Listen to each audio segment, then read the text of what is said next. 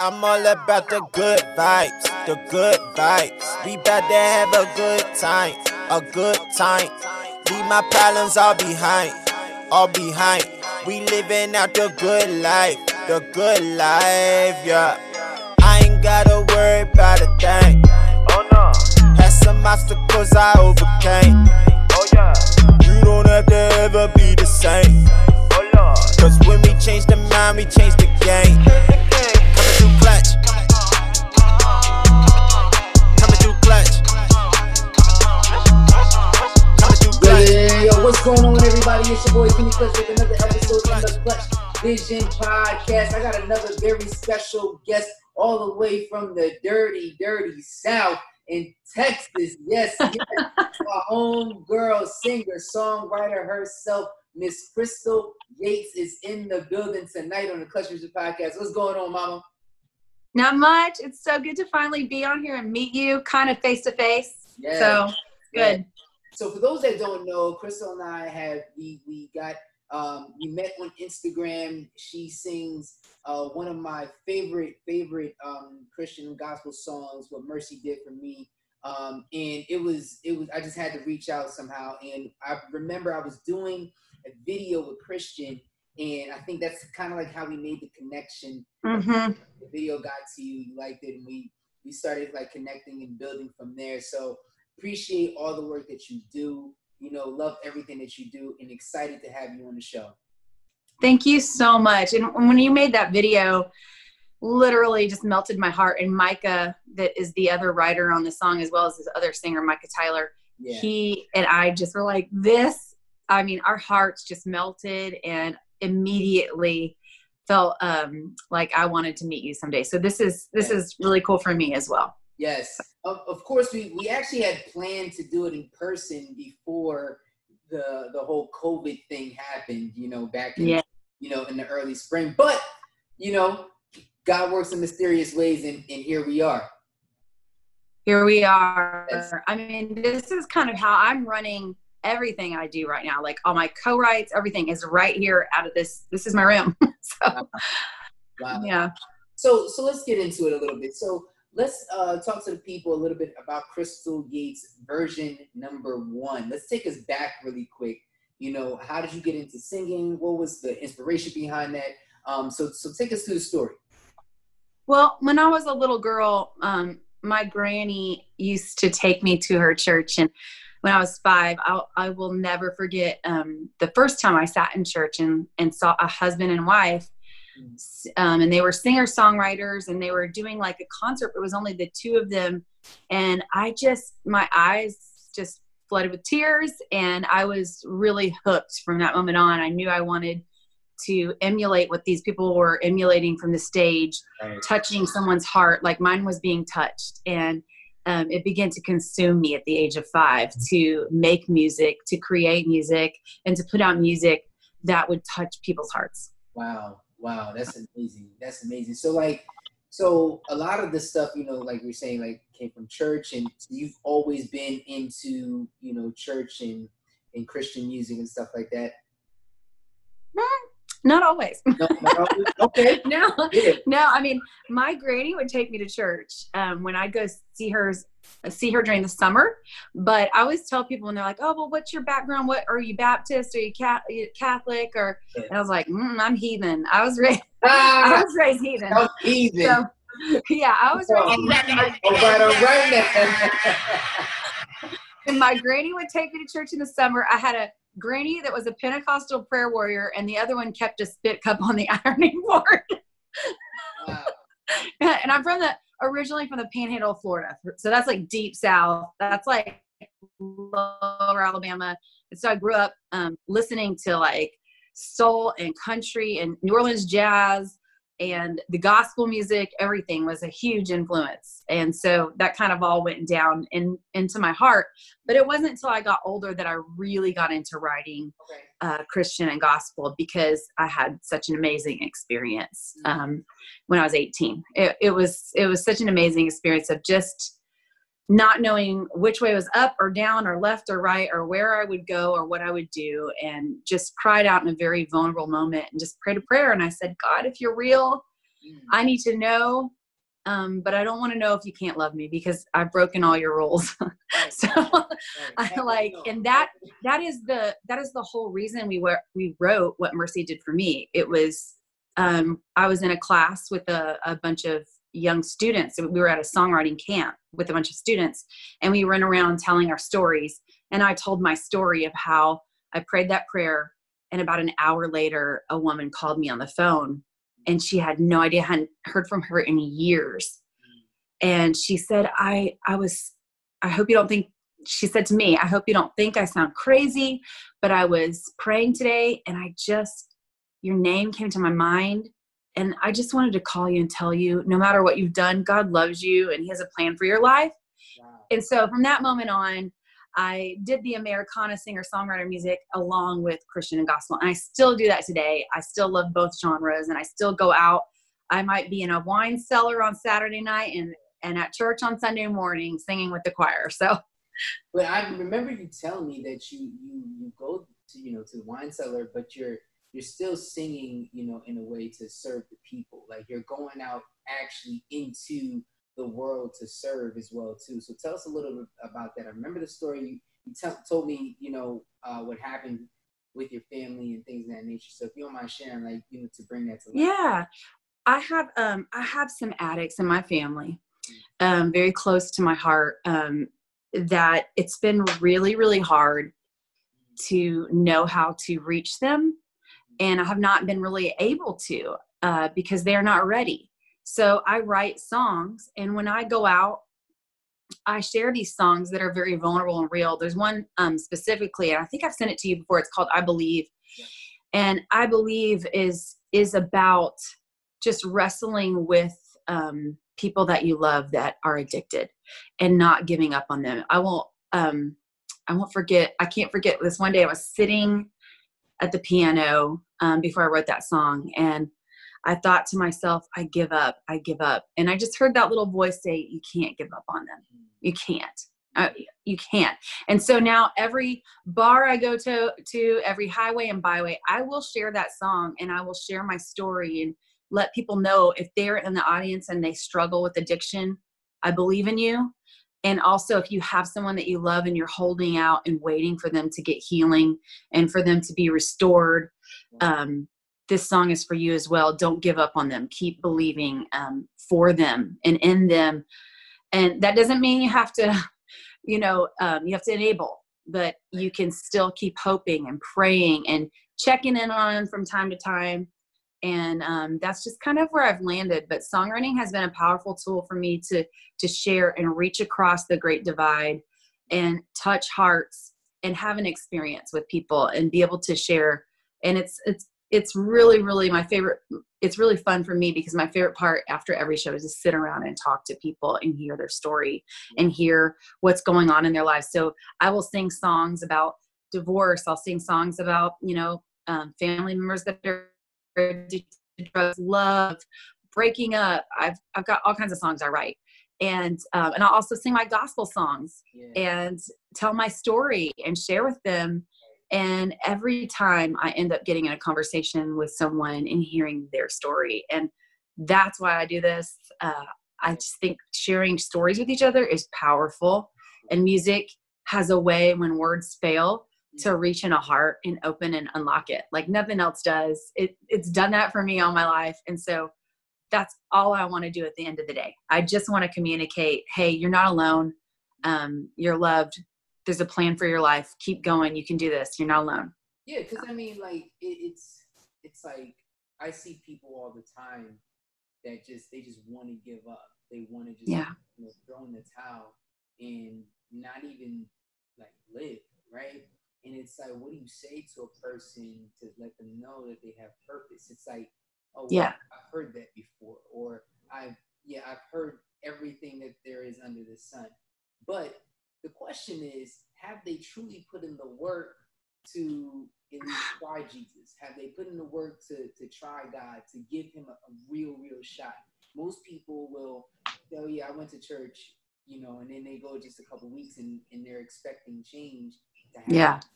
And it just doesn't happen like that. It just doesn't happen like right when you want to, you have to be committed, to the work. And it's like you have to be determined and actually want the change. Where does your determination actually come from?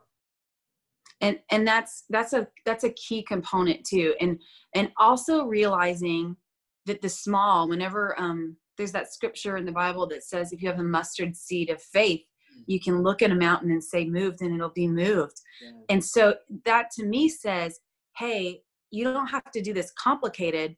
Some days it's good if you just get up and go, and you put whatever you can put in, and even no matter how small, and God will meet you, and he will speak purpose in your life, and he will speak love and healing. I mean, I've walked through at that vulnerable moment when I was 18 to kind of revisit, is I was ready to give up. I had been wearing a mask and not been really truly being authentic before people. And it all kind of just fell on me that one day like a ton of bricks. I was losing my scholarship. What's that? Was this like the moment that everything shifted in your life? Yeah, everything shifted in that moment. I was losing my scholarship. I had made some really bad choices. They were very self-destructive. I had been through physical and sexual abuse, and just so many different things. I was a victim of violence, and just all culminated. And when I looked in the mirror that one day, when I prayed that prayer, I didn't like who I was. And I didn't even know who I was. I wasn't sure who I was. And so that moment at 18 began a journey to here I am now. I'm 42. And so here I am at 42. Young lady. Well, praise the Lord. So here I am at 42, still believing all these years later that I have purpose. And I also believe that for other people. And that's why I write, because at that vulnerable moment when the mask came off and I didn't know who I was, it was awesome how God sent a little messenger to tell me exactly who I was. And all it was is, you're loved and there's a plan for you. And all you got to do is give him that little bit, and he will meet you, and he will bless you, and he'll be faithful. I can attest to that. When Christian was diagnosed with leukemia, it was a really challenging moment for me and my family, right? And I had this moment with God. I'm like, yo, I need to know what you want me to do. I actually left the hospital room, left my family in the hospital room, not far, but I just had to go be alone with him because I feel like I'm the priest of my home, and I'm the king of my house. So I need to make sure that I come in here with a plan, right? And he told me to go and pray with your family around Christian before chemo even hit his body, and meet him halfway. I'm like, all right, that sounds all well and good, God, but for real, if we keeping it real, it's like, that sound good, but is it real? But I didn't know if it was real until I actually tried it, right? That's right.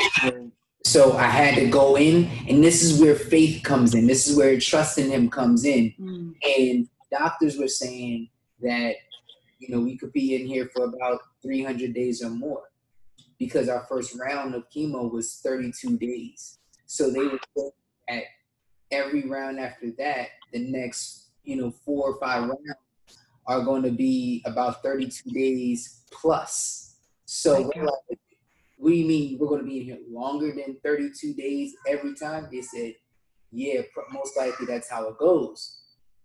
But God sat there and cut his recovery time in half on every single round, where 300 days turned into 149 days, and we met him halfway. Ooh. So guys that are listening out there, you gotta meet him halfway. You gotta put in the work to meet him halfway. You just can't throw a pity party. You know what I'm saying?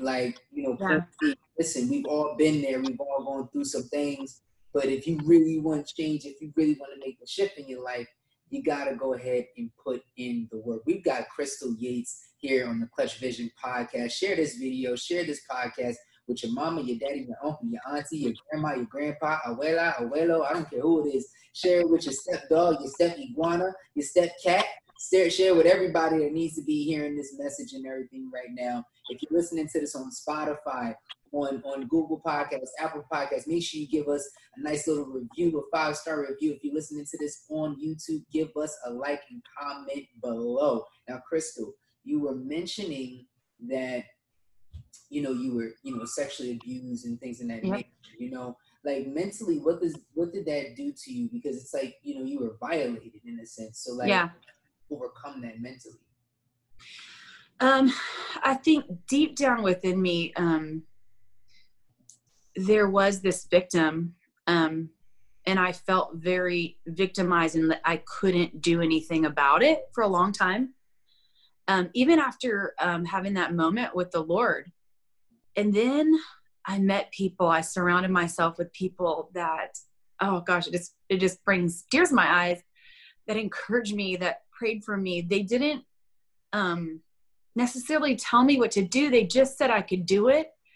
And I began to believe, and I went through a really deep depression in my early 20s and didn't know. And I had blamed myself. I thought, what is wrong with me? What's going on?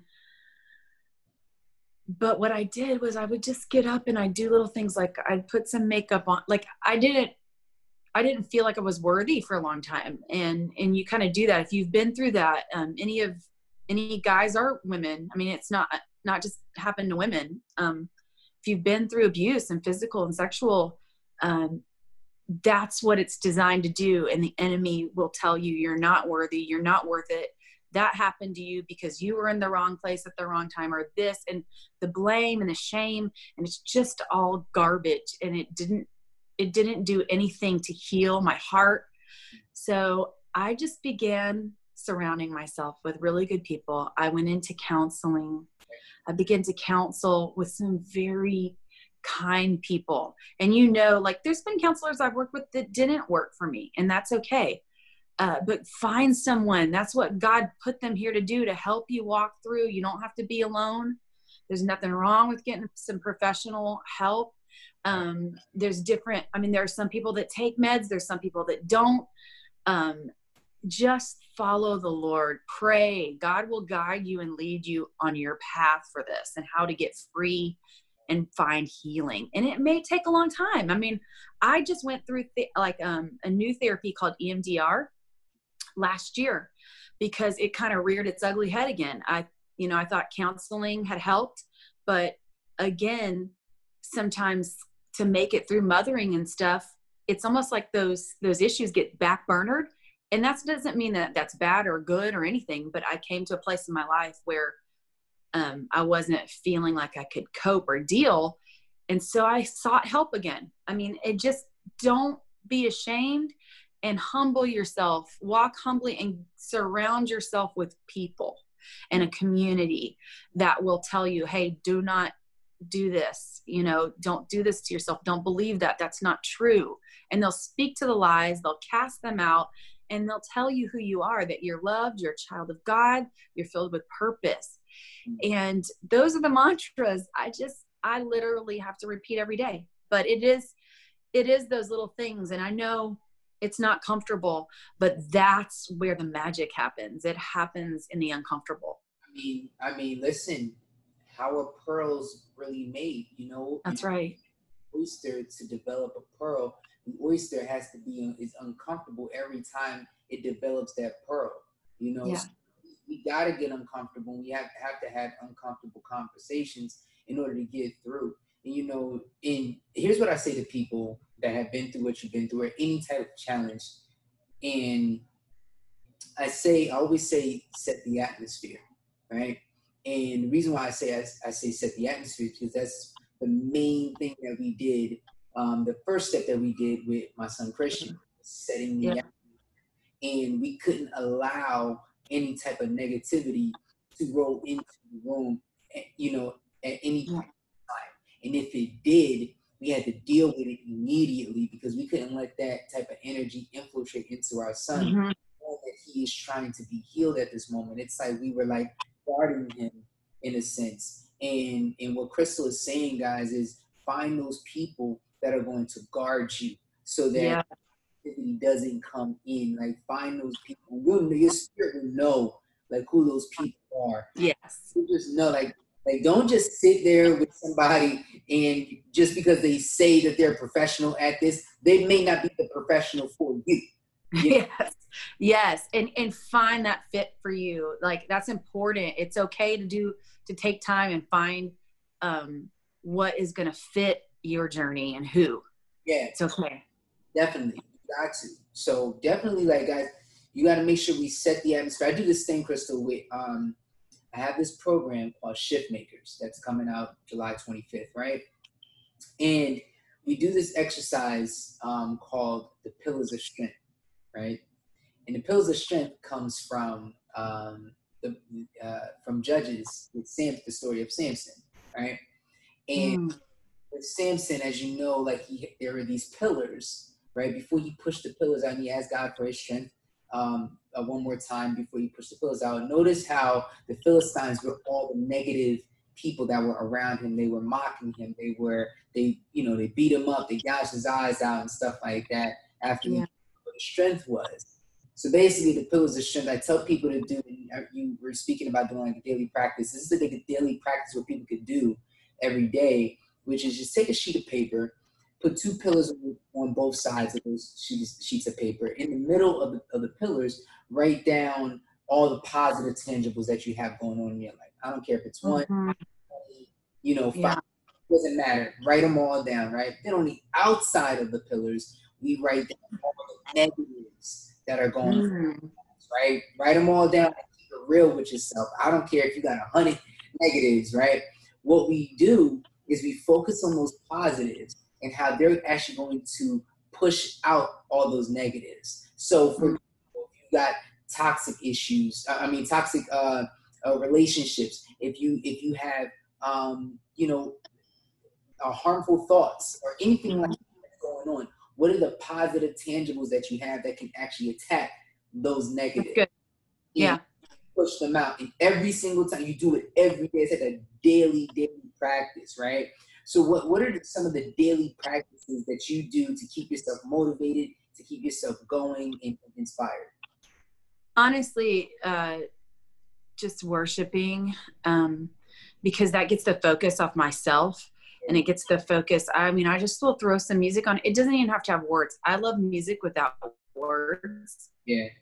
Because I like to just sit and meditate on those scriptures that tell me who I am, that tell me my worth, my value, that I'm a new creation, that God's mercies are new every day. These are the things that are important to know about you. And they're not just for me, they're for every single one of us. And we've got a real enemy. And those pillars, like you described, that are coming in on both sides, it makes me think of that. I'm pressed, but I'm not crushed. Well, why is that? It's because that the inner strength, the spirit of the living God inside of you is going to press out against him when the pressure comes in. And it is knowing who you are. Speaking also, you have to cast down your imagination. You have to cast down the things that a lot of the pressures that we see are not even happening. They're in our imagination. Yeah. And so I cast them down, and I do that in worship when I'm focusing on God and I'm saying, you're big enough, you're strong enough. And I remember the joy of my salvation. And I remember at 18, he did it then, he can do it again. And you know what? I just am determined to die hoping till I get home. Yeah. I'm just determined. And it's just, it's not even a goal. It's what we're designed for. It's what we're made for. It's not something that's like, oh, they're so positive. No, this is what you're designed to do. You're designed to live a fulfilling life that touches others, that you're touched, that your family is touched. It's not perfect, but it's soul touching. I was just reading, and I put out a kind of a little blurb today on my Instagram. It's interesting to me that Jesus showed up resurrected and healed with scars. Yeah. So to me, what that says is your wounds are your testimony, are the power of God, and they show where you've been, what you've been through. Scars are not detestable to God. They're not a defect to God. They're actually the story of how you overcame. And these are the kind of things you have to remember on the hard days. You have to speak them out loud. So I speak out loud. I do. I will put some music on and I will say, I will cast down the lies that I'm believing. Or if there's some real things in life going on, maybe, right now with Corona going on, maybe the bills are hard to pay. And, like, God, I don't know how I'm going to pay these bills, but I know you can bring away, make me creative. Like I got to help some musicians with my mayor's wife in our town. We live in a very, musician friendly town. So lots of music venues, lots of singer songwriters right now out of work. So my mayor's wife is a singer songwriter. And we got together and over a week, we raised $20,000. I don't have $20,000, but I was able to get on with my mayor's wife and other artists and sing. And we were able to bless. And that was what those people said. I've been praying for an answer. Yeah. God is moving people's hearts. He's moving things around. And just when you think you're not going to make it, the Son will come through because he's faithful. That's not what God does. That's who he is. He's faithful. Amen. Amen. And you were talking about the scars. It's like, I think about some of the scars that I had, or some of the scars that, especially with Christian has a scar on his heart now because of the Proviac that he had to wear the whole 149 days that he was in the hospital. So basically there was a needle that was like the size of my finger that went in his heart. Ooh. And then they patched it up. And he had to wear that for 149 days. That's like kind of like his port. That's where they pump the chemo through and draw the blood from, for his meds and stuff like that. So it's definitely like, where your scars at. Like in the hood we say those are your receipts. You know what I'm saying? I like that. Receipts at. So it's like you know that you actually went through something and you got that you paid the price. Wow. And everything. So that's why we say, that's where your receipts at. You know what I mean? That's good. And I mean, that just makes me think of Jesus because all of us, our debt has been paid in full, free and clear. I mean, but God allows us the beauty of these scars to have these stories so we can be helpful to each other. We live in a fallen world. I don't know all the answers. I don't have them all, but I do know that our stories are being written and we spur each other on, we help each other on, and we have to. Like right now is the perfect time for us to be neighbors with each other and get to know your neighbor. And be loud about it. As believers, we got to be loud. And can't be afraid to be loud as well too, So that's right.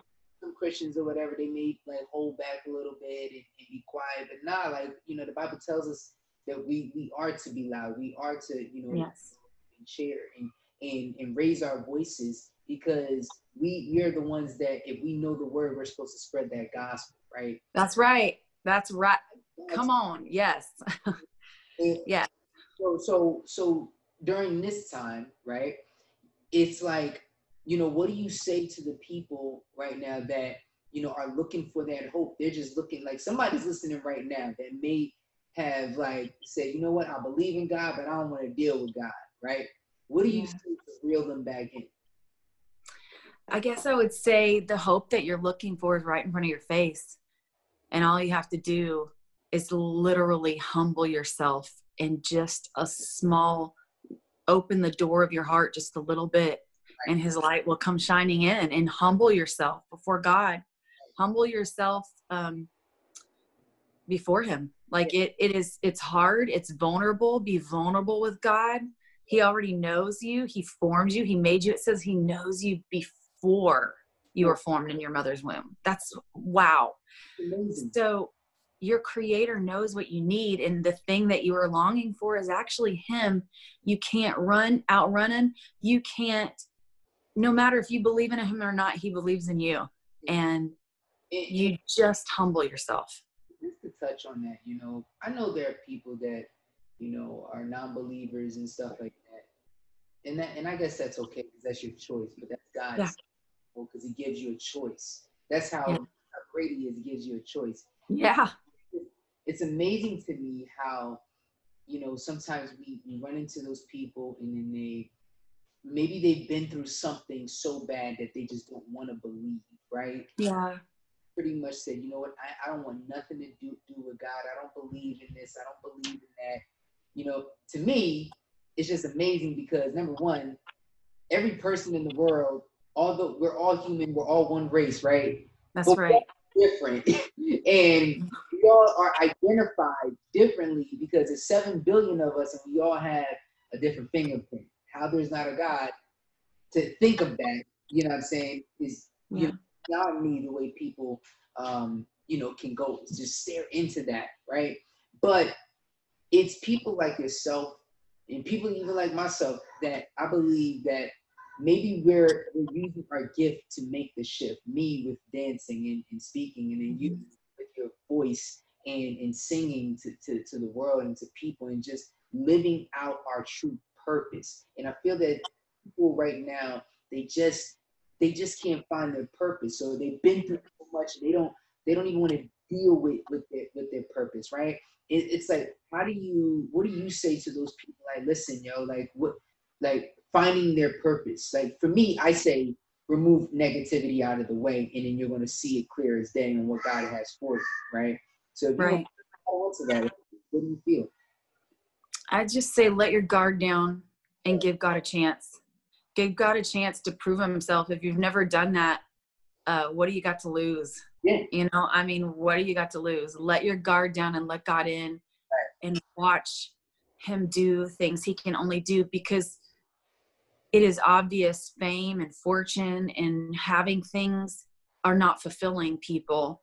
It is the purpose and the intention of life that give you fulfillment, and serving him and serving other people that bring true joy and fulfillment to you. I feel like it's like waiting. We need to wait on the Lord, right? But let me phrase this, guys. Let me phrase this for y'all.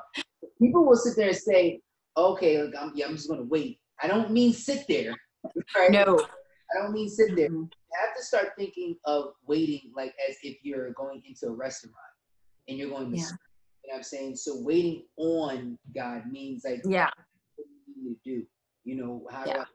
What do you? Where do I need to? And that's what I did. I'm like, all right, God, what you need me to do? Because throughout my 20s, I'm gonna be real, Crystal. I was like, man, whatever. Like, I understand. I believe. I prayed, I did my thing, but I didn't have that relationship with him as I should, right? And many times people, they get too religious, right? Yep. They get too religious and they go far off and they start thinking like the Pharisees or whatever. And they don't develop the actual relationship that you got, right? So how relationship? Yes. That's the most beautiful thing that you can have. Like that's the thing that I treasure the most is when I was walking through therapy a couple years ago, I just remember thinking, nobody understands what I'm going through. And then I would just hear that little voice. I do. I understand. I'm here for you. Like I know your inmost being, and that relationship of being fully seen, fully known, and fully loved is the most powerful thing. Like being seen is powerful. When somebody looks at you and connects with you, that's powerful. When somebody knows you, that's vulnerability. But when they see you and they know you and they still love you and choose you, that makes all the difference in the world. And it's the most powerful thing we can have. And it's the most powerful thing we can realize we have with God. And then we get to go do that with each other. Like when people start acting crazy in your life, you're like, I see you, but I love you, but I see you. You know, I mean, in marriage, like my husband and I have been married for 22 years. Man, Yeah. And so we see each other and we know each other, and love is more than a feeling. It is a high price chosen choice. Just like God had said, we were adopted, you know, into sonship, like he adopted us. And so we have to, it's like adopt one another, and the kind that says, you can act crazy and I'm not going anywhere. Right. Like, I'm not going anywhere. I'm here for it. And that's the kind of world I think that in the midst of all this crisis, that the kingdom of God is. It's that kind of love. It's that kind of devotion. And we got to be able to be real with each other. Let the bristling up against each other happen, and keep moving forward together. Be good neighbors to each other, be kind to each other, but also say the things that we need to hear. Like, you can't just have a relationship that's all like, oh, tell me how wonderful I am. That's just impossible. That's not real. So I have to have the people in my life that say, yeah, girl, I don't know about that. I don't think I would say that. And I've got to be that for other people, because that's real love. Right. That's watching out for each other. That's taking care of each other.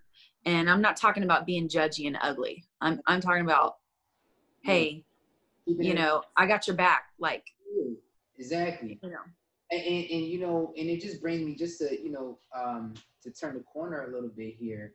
It's like what we're going through now as a society, right? All the justice that's happening, all the police brutality that's happening in our country. You know, it's like I look at other countries and I see how, you know, they police their country or their city, right? And as a Black man, I see, like, you know, in the hoods or whatever, there are police that are not from those areas. And then you go into those areas policing the neighborhood that you have no idea who these people are. You didn't grow up there. You didn't. I think one thing that kind of irks me about the police, or the government rather, you send these guys into, you know, a place where they're not necessarily from. Maybe they're from the outskirts of that area, but they didn't really live in that area, right? And it's like, how do we get through it and get past this thing? And, you know, from your point of view, from where you stand, right? Where do you think we should go to move past this? This is how I see it, right? First, you know, I see it as, number one, you know, my people are being, you know, killed and, like, out of nowhere. And I'm not saying that every Black person is a saint or anything like that. But then on the flip side, you know, as a Christian, you know, God looks at us all as, you know, one race. So I don't necessarily see it as in this is, you know, a white race or a Black race. There's no such thing. We're a human race, and we just have different nationalities, different ethnicities, you know. So the term racist to me, you know, is just a made up word. And I feel that the term prejudice should probably be used a little bit more. That is truly what is happening. There are prejudiced people that are killing Black folks, you know. So, you know, what is your take on it from where you stand? Well, first of all, just as being a white woman, I'm just so sorry. Like, I've wept a lot. And I have very dear friends that I just call them and I ask them, how are they doing? How can I help you? How can I pray for you? And also, I think for me in my position, the best position I can take is one of humility and humbleness, and protecting the best I can, and pushing forward my Black brothers and sisters, their voices, their arts, their in a way that I have never done before. And I have to admit that I've never done that before. Now I write, like, in my community of writers and stuff, we're Asian, we're, you know, white, we're Black, and we actually do the thing of being unified. But the first thing I feel like I have to offer, and I think all of us in my position have to see where they need to repent and confess, because I think we all can do more. I really don't think that when you say, oh, well, I do that. No. It's not that time. Right now, it's time to hear the voices and the cries, just like Jesus hears all of our cries of our brothers and sisters.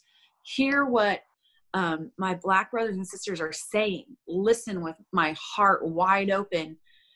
And contained in that cry, I can hear how I can help. And right now, how I can help is I can, I try to do that on my stories. I'll put my people that I love and just, hey, listen to them. Go listen to what they're doing. Check out what they're doing, because it has to be we have to be pushing that forward. We have to be repentant. We have to confess, and we have to listen, and then we have to do.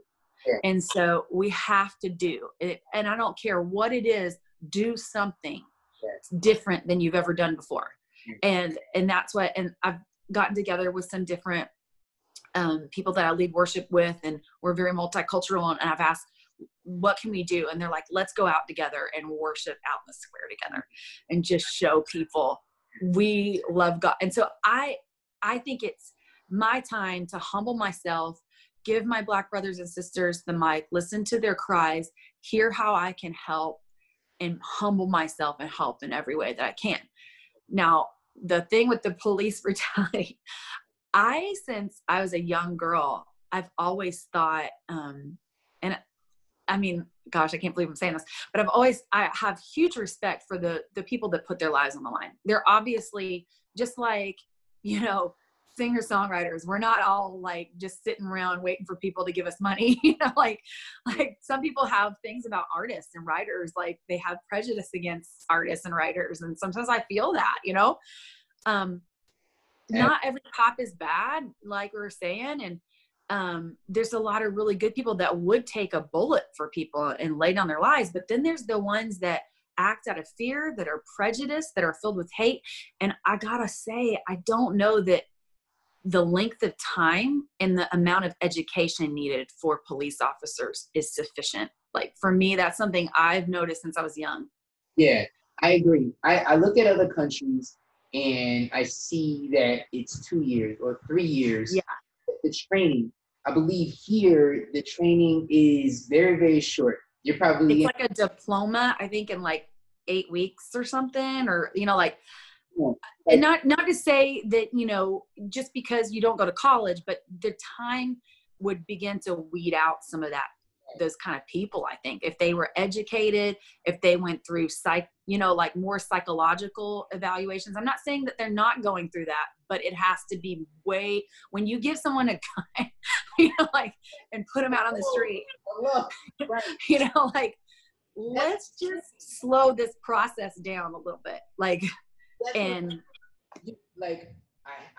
been having this conversation, and I've been saying this. I believe that the police need further, more extensive evaluation mentally, right? And I think that it needs to be more frequent, and not just once a year. All the time. Because I think that you need to go in and see the site after you come in, every couple of weeks after you come off the street, because you're dealing with society and you're out there laying your life on the line, and who knows what is really going on out there in the street. And it could really flip your lid on how you act, right? So if you're not stable enough to go back out into the world and into the street, maybe you need to sit behind the desk.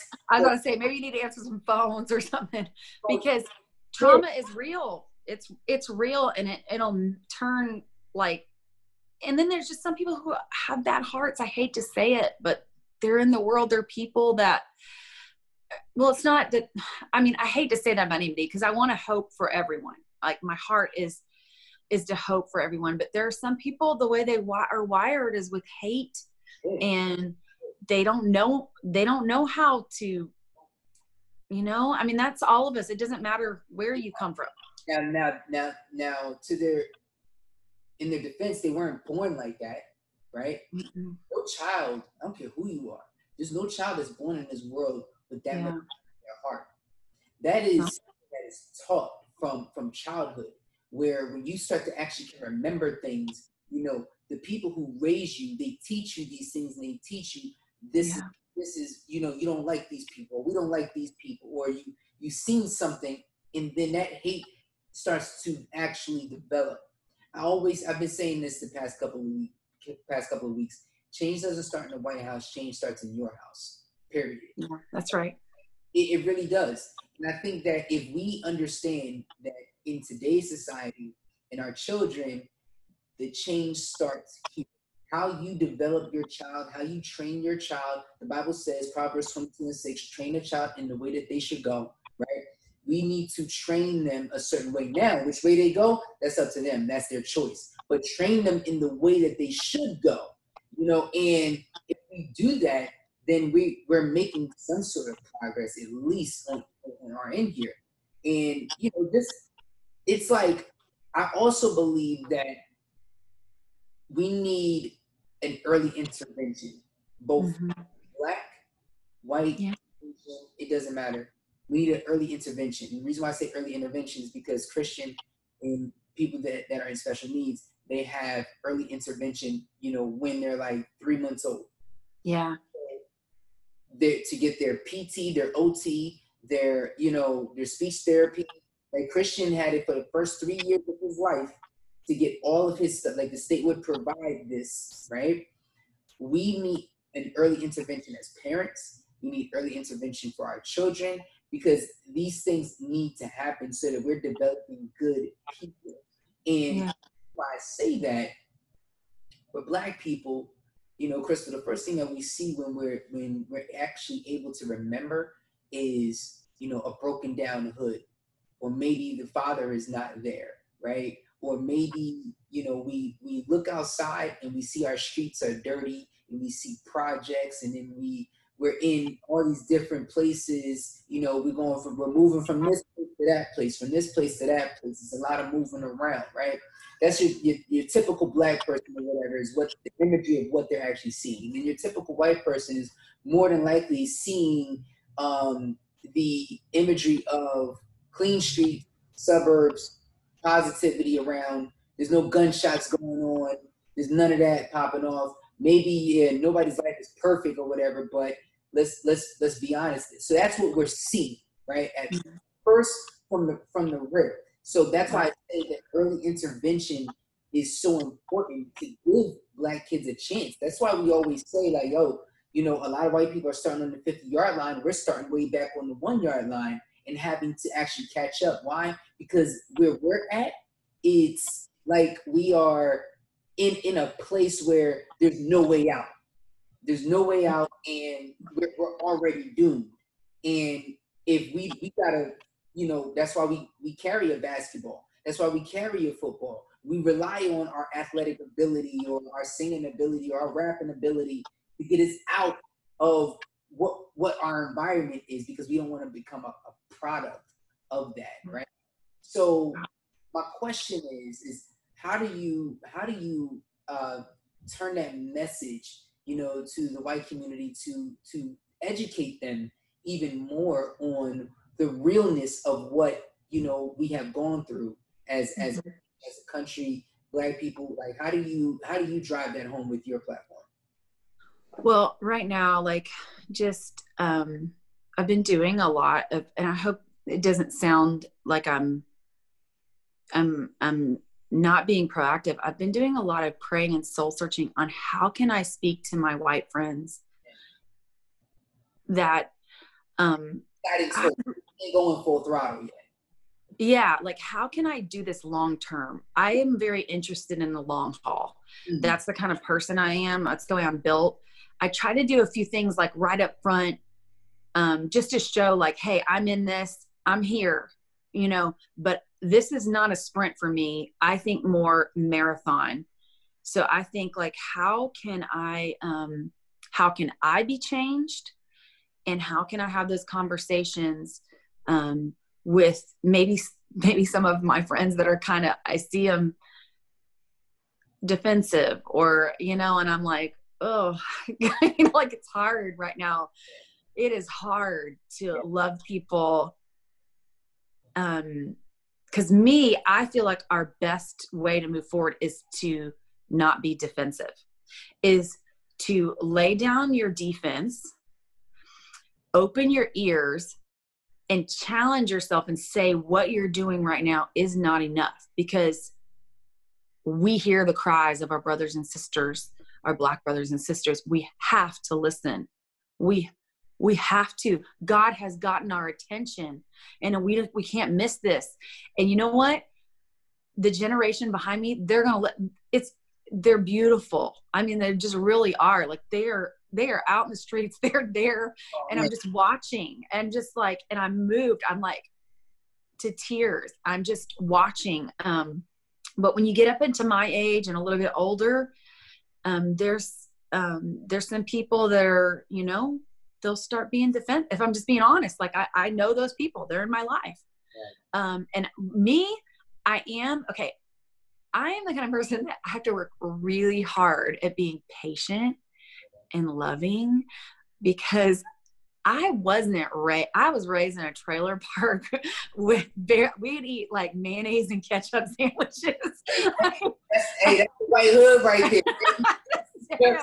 Like I had to work real hard.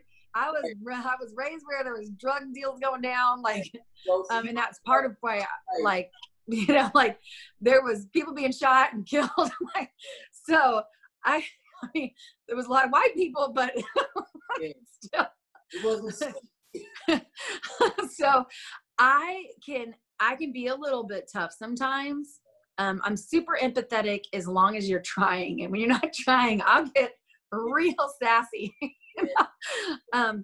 So the Lord has just been saying, Crystal, it's not going to help them.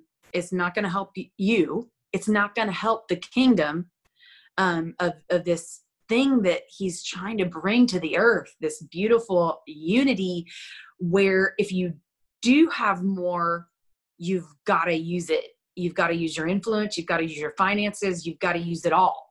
You've got to use it to pull the person up. You don't,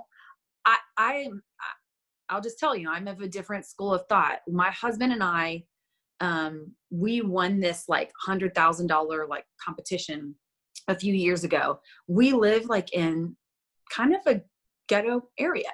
I mean, it's just, but we love it. And we did not change our lifestyle. We use that to help people, and to do more than we could have done. So we kept driving our Kia. We kept living, you know, where we're at. And that's just me. I'm not saying everyone's called to that, but me, I feel compelled to take the extra that I get and help the people around me, because people did that for me when I had nothing. I mean, my husband and I had no furniture. Like our first 6 months we were married. I mean, you'd flush the toilet and you'd hear the water go down the wall. So anything's better than where we started out at. So for me, I'm okay with not being physically comfortable and stuff, and doing without to help other people. And I really think like that's how we've got to, like the Lord said, the earth is, it's his, but he gave us dominion over it. When Adam and Eve were in that garden, he started letting us name things, us begin to cultivate the land, us begin to take care. And he lets us take care, and we're not doing our job. Yeah. I'm not doing that. Amen, yo. That's dope, man. That's so dope. Like, I'm glad that you put it out there. And I love how you just said you're trying to figure out how to do this for the long haul. You're not in this for the sprint, because there are many people that are out. If we keeping it real, there are many people out there that started because it was the hype last week, or the hype 2 weeks ago. Yeah. Now it's like you see it dwindling down. Yeah. Okay, Father's Day came. All right, yeah, they had Father's Day. Okay, 4th of July came. Okay, we cool. We had a couple of holidays. Yeah. like you're talking about 400 or 500 years of people being beat and battered and bruised. Like even with my family, like people, that came from my family were, and came from slavery days and stuff like that. And I'm just like, no, this is a marathon. And Yeah. you have those people that are in your life that right? That Yeah. your age, and they're not going to change, for anything because they're set in their ways, right? But this So is sad. this is the dope part about God, right? And I'm not sure if you know this, but Pete Game, okay? I'm gonna ask you a question. How old do you think the disciples were? I've never even thought about it. If you had to guess, They were, you think that they were in their 20s, or were they in their 30s, or were they teenagers? I don't know. okay, dang. Okay. I'm going to say, man, okay, this is where my heathen is showing, okay? Because I was not raised in church and in the Bible. But just gathering, I would guess they were mixed. Maybe some very young, maybe some more established. But I want to think they're very young. Well, check it out. What if I told you that I'm bracing myself for this, okay? that the only disciple that was the same age as Jesus was Peter, right? And the rest of them were under the age of 20 years old. Does that sound about? I believe that. Yeah. So here's why I say that, right? So remember the story where Peter had to go to the lake and grab a fish and grab a pearl and then go pay the temple tax, right? If you pay close attention to what Jesus said, okay? First, Peter, all the disciples were in the temple at the time. All the disciples were using the temple. All the disciples were praying in the temple, right? Everybody. So the law was back then, right? If you are under 20 years old, you don't have to pay the temple tax. So anybody over the age of 20 has to pay the temple tax, right? So the Pharisee goes to Peter and asks Peter, don't you and Jesus pay the temple tax? Peter says, yeah, of course we pay the temple tax. I'm paraphrasing here, but and Jesus is probably looking at him like, why would you tell him that I pay the temple tax? I'm God. Like, you know what I'm saying? Like, why do I pay it? It's my temple. Anyway, he says, okay, Peter, go to the lake, grab a fish, get a pearl, and pay the temple tax for you and for me. He said nothing about the other disciples.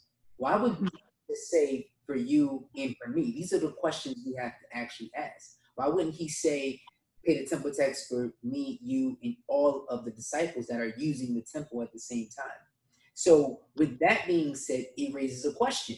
What was the law back then? What was the context of that scripture back then? What was happening at that time? And the law back then said that anybody that was under the age of 20 did not have to pay the temple tax. It's interesting. Because to believe that the disciples were some young guns. They were some young boys, and here's why.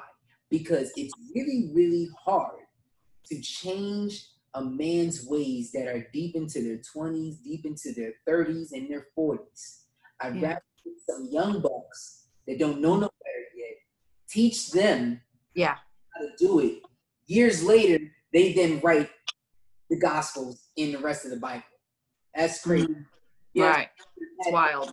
College, and then boom, years later, when they're mature enough, when their brain actually develops, and your brain doesn't really develop until you're 25, 30 years old fully. So they were able to actually write this years later. And I'm just like, that's deep. So it's very. What we should do on how do we fix this problem, we go to the young people.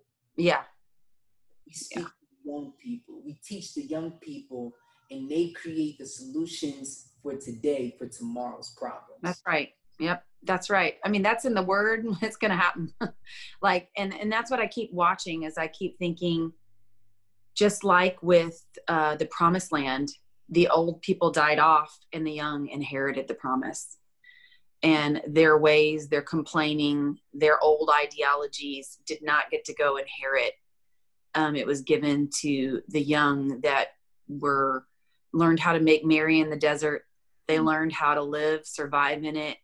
And they, they weren't just expectant that they should be, they were happy to get it. Those ideologies, they died with that generation. And so I agree. I think that's the one thing I spend a lot of time mentoring. And I actually probably learn way more, and it's good for you if you're an older person and you don't mentor anyone. Do it, because that will change you. That will change your mind real fast. Yeah. And if you think that there's no way in, go get a person and begin pouring into them. And what happens is, God, the way he does, when you go to bless somebody, he flips the switch and puts it right back on you. And and he will bless you, and you will learn so much from them. It's the biggest blessing in my life, is mentoring people. There's a couple of girls right now, and that I just dearly love, and I spend time writing with them, and they think we're writing songs, but we're not writing songs. We're doing life together, and we talk about things when we write songs. And so whatever it is you do, if you sew, if you play tennis, if you play baseball, if you work at a grocery store, there's a kid there that works there. Like, it doesn't matter what phase you're in. There's somebody around you that not only do they need you, they might not know, but they want that. They deep down want it. And it's good to have somebody that is older just take a look at you and believe in you and pour into you, when they can give you nothing in return, but they will. And God will always bless that kind of mentality. When you go to show up and give what you've got, he'll turn the tables on you, and he'll bless you in ways you can't even imagine. So that's a great way, I think, for us that are older and getting into, 30s and 40s and 50s. If you want God to move through you and you don't mentor anyone, begin doing that. Look around you. Like, I just took, there's a girl today that she's like 19, and she started like doing things on Instagram. I was like, this is more than just, she's creating good. No. Like, she's got a future. And so I called her on Monday, and I just prayed, and I was like, God, I think I want to take in someone and let them begin to help me. But in all reality, like, I'm hoping I'm helping them develop something and a skill that they'll use for their future, because artists, we need people to help create content. And I just see talent. So look at that little, those small little pearls in people, and that talent that God's placed within them, and begin to speak into it and empower it, and God will breathe on it. And then one day there's people that there's a girl that I had been walking with. She's signed a record deal now. Like, she's going to go do the thing. Yeah.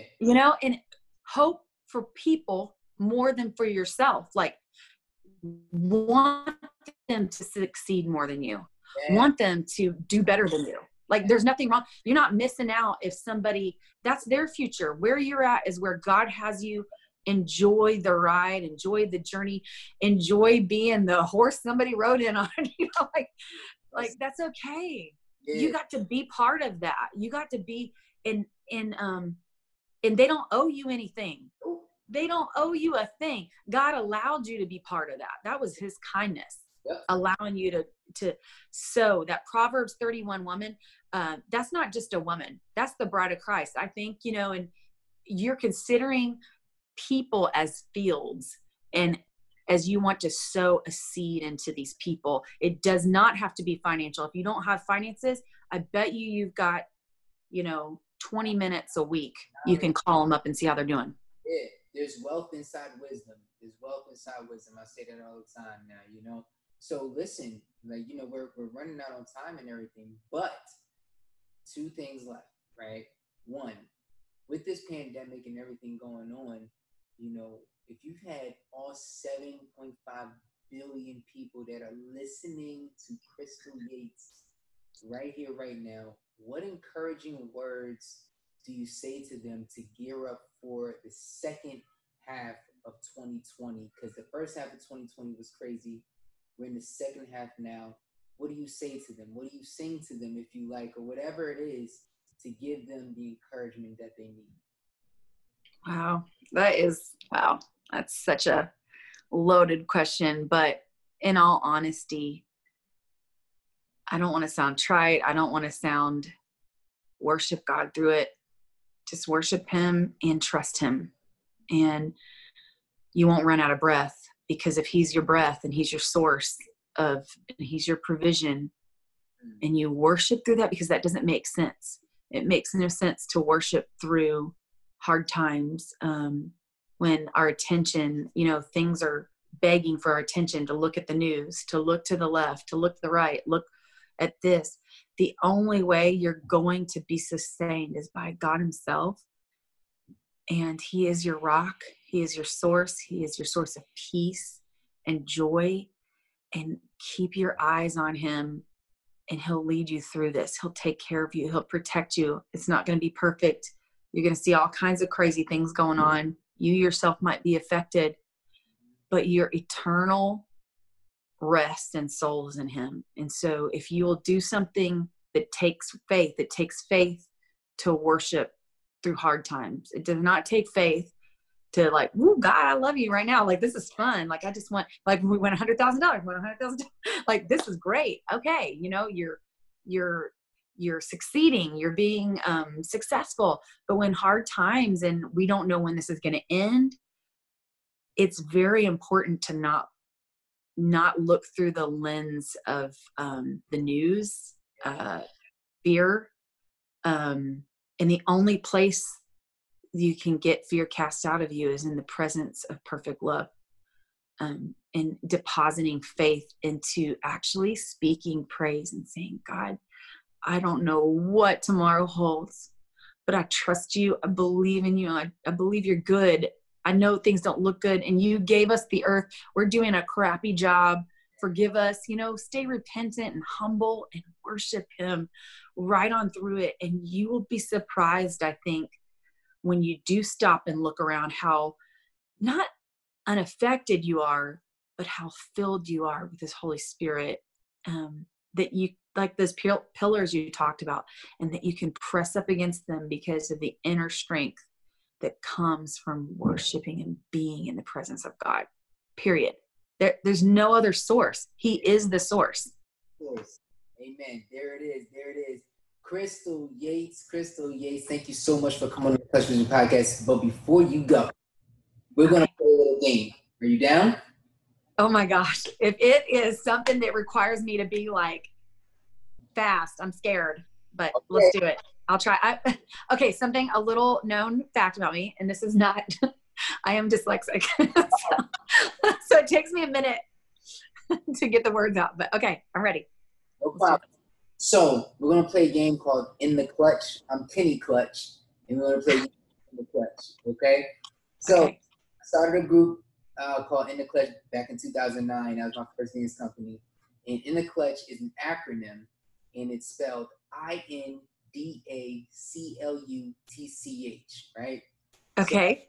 So it stands for Inspirational Dancers Creatively Linking Upon the Culture of Hip Hop. Okay.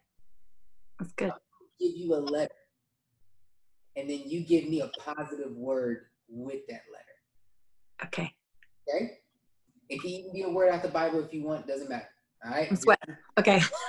All right. Here you go. C. Caring. L. Love. That's a given. U. Unity. T. Tenacity. C.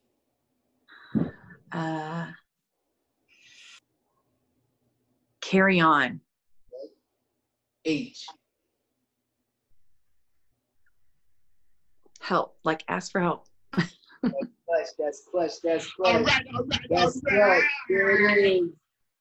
Kristen, thank you so much for coming on the Clutchvision podcast.